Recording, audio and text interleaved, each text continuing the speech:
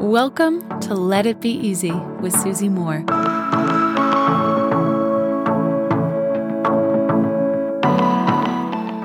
Okay, Let It Be Easy podcast listeners, I have a funny question for you today.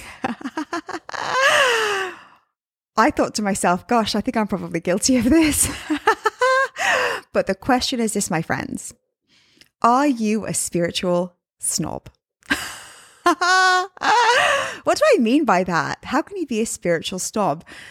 Well, when you think about it, it's almost like if you ever observe someone who's new to their spiritual journey, say they start consuming podcasts like this one or reading self-help books, connecting to, source energy, they can start to say things like, no, I can't have that toxicity in my life. Or they start throwing up all these boundaries that they're announcing to other people, right? Or they start cutting ties with people because they're negative, so to speak. And look, do you, right? Create your own boundaries. Have whoever you want in your life. It's your life. But sometimes I think we're guilty of almost like this spiritual snobbery, which is the opposite of those things, right? It's like people don't walk around saying, I'm such an old soul, right? Or I'm so wise. A wise old soul would never say that, right?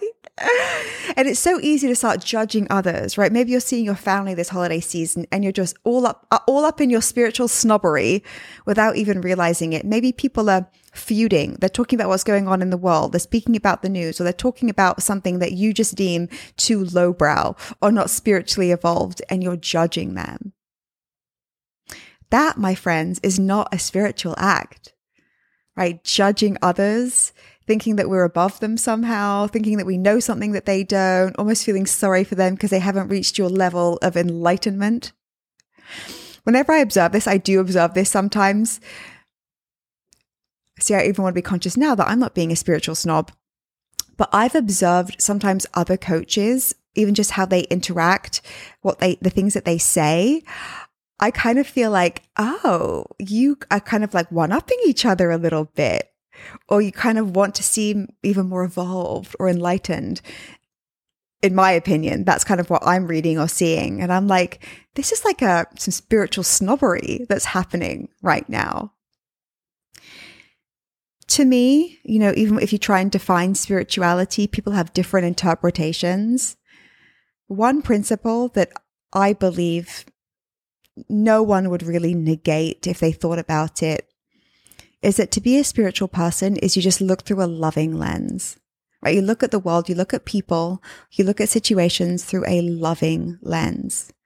So instead of like announcing all of your boundaries, have them. Because you love yourself, and in fact, you love others. You're living in integrity. You don't have to talk about it. You don't have to have these big declarations. You don't need to even let everybody know what it is that you're learning.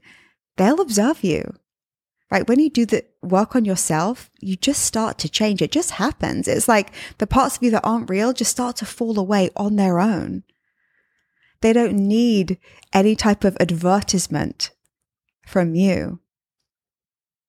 I think the nicest part about connecting with our spirituality is that there's nothing to prove, right? There's no one to prove wrong.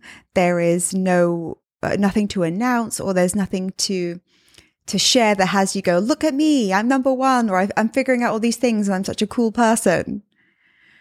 It's the opposite of that. There is a humility to it. There is a curiosity to it. There's an ongoing awareness that there's still always going to be more to learn and more to shed and more to let go of that isn't helpful for you anymore.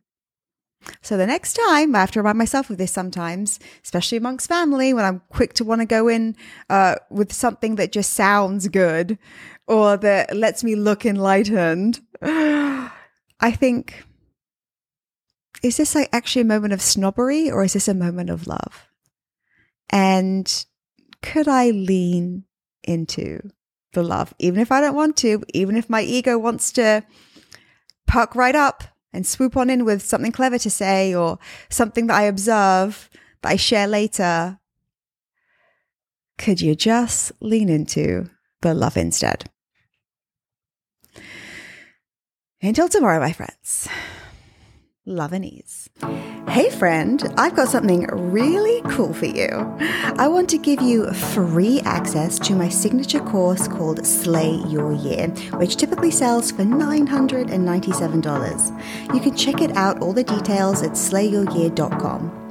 All you have to do to get access is leave me a review, leave a review of this podcast on Apple Podcasts, take a snapshot of it, and send it to info@susie-moore.com. That's info@susie-moore.com, and we'll get you set up with access.